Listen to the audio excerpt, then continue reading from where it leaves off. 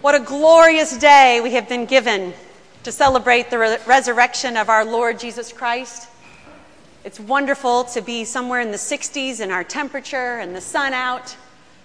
You know, earlier this week, I was not sure we would have such great weather when it snowed on Monday.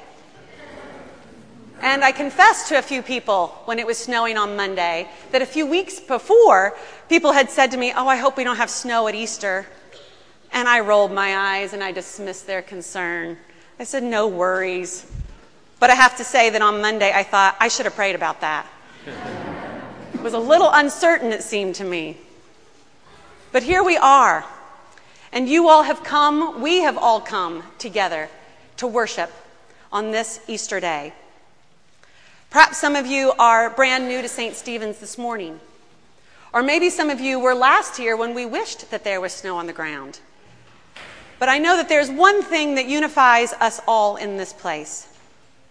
We came here today because we thought it was worth it. There's something important about Easter. Maybe we don't know what words to use to describe it, but there's something important about it, and each of us knows this. That's why we went through the trouble of getting up, of deciding what we would wear, of coordinating our efforts with one another to be here for this service. Something inside of us said, "It's important that I go." This morning's gospel is from Mark, the gospel according to Mark. And we don't usually read Mark's gospel on Sunday, Easter Sunday. But I chose it for us to read this morning because we are using the Gospel of Mark in our worship all through this liturgical year. Every Sunday of this year, we will read from Mark's Gospel. Last week, at 5 o'clock on Palm Sunday afternoon, one of our parishioners, Tucker Smith, who is a professional actor, read aloud to those present the entire Gospel of Mark, all in one sitting. It took about an hour and 20 minutes. And in hearing the Gospel all at one time, you begin to hear particular themes that aren't always obvious when we read the Gospel piecemeal.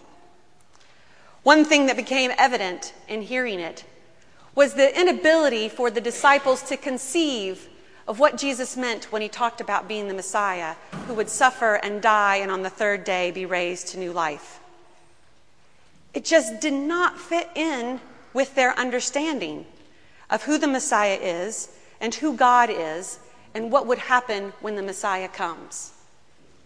Again and again, Jesus tells them, this is how it's going to be.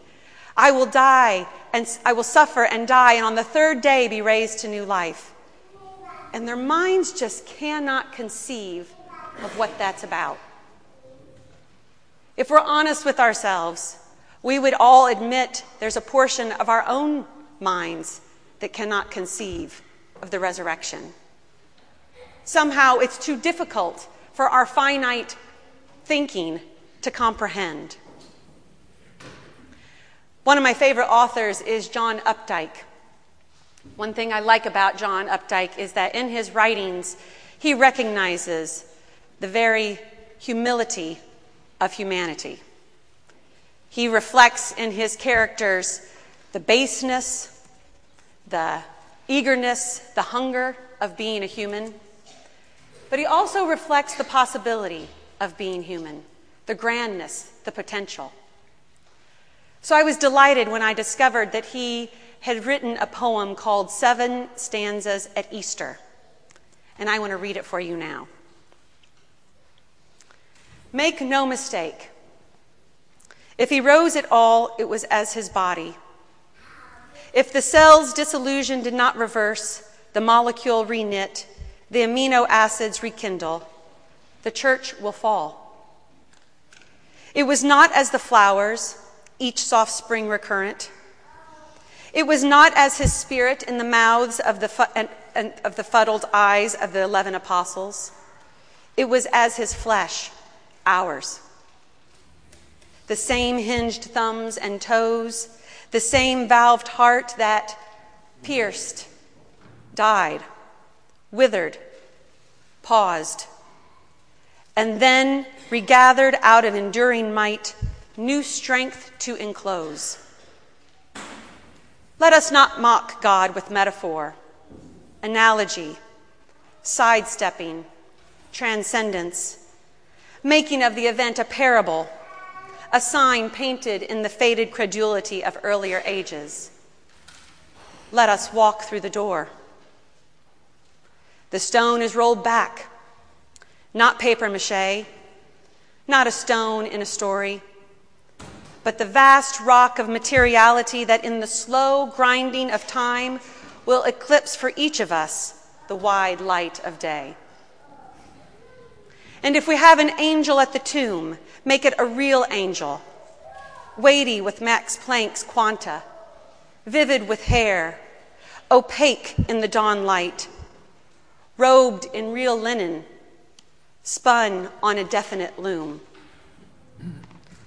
Let us not seek to make it less monstrous for our own convenience, our own sense of beauty, lest, awakened in one unthinkable hour, we are embarrassed by the miracle and crushed by remonstrance. In this poem, John Updike invites us into the miracle of the resurrection.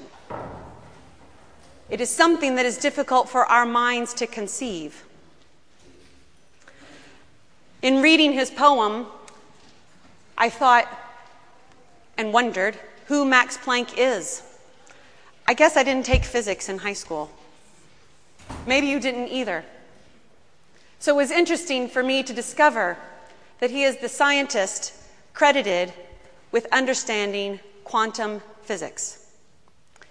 He won a Nobel Prize for his work in theoretical physics. And at the time that he was working on this, it was something that people trained in physics could not conceive.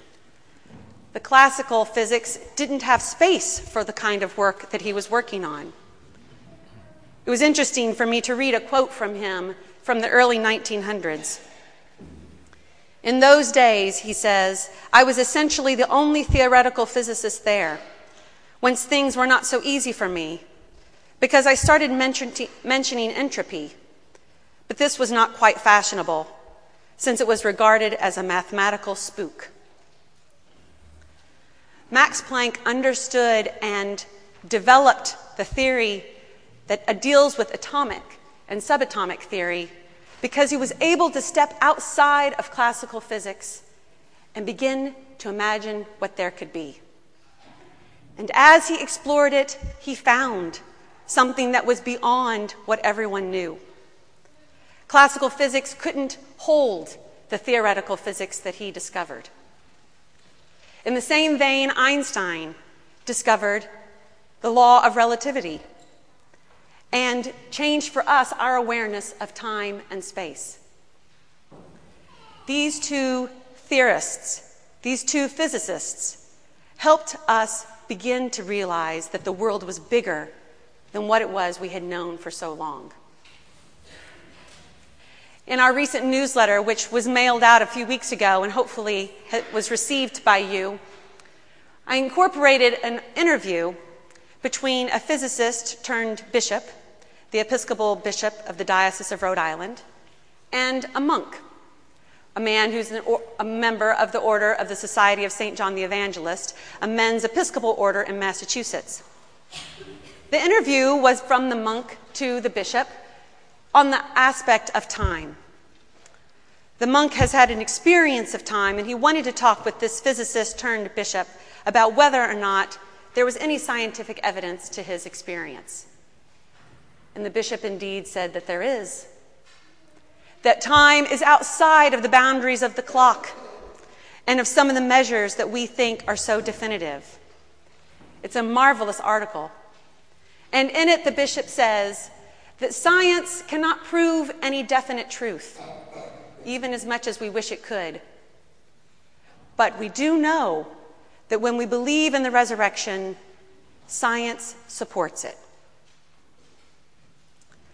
It is difficult for us to conceive of the power of the resurrection Our minds cannot fully comprehend, but there's something within us that says there's something to this. And so we come to discover. John Adams was a priest in the D.C. area sometime in the 70s and 80s, and he wrote a little book entitled, So You Think You're Not Religious, A Thinking Person's Guide to the Church.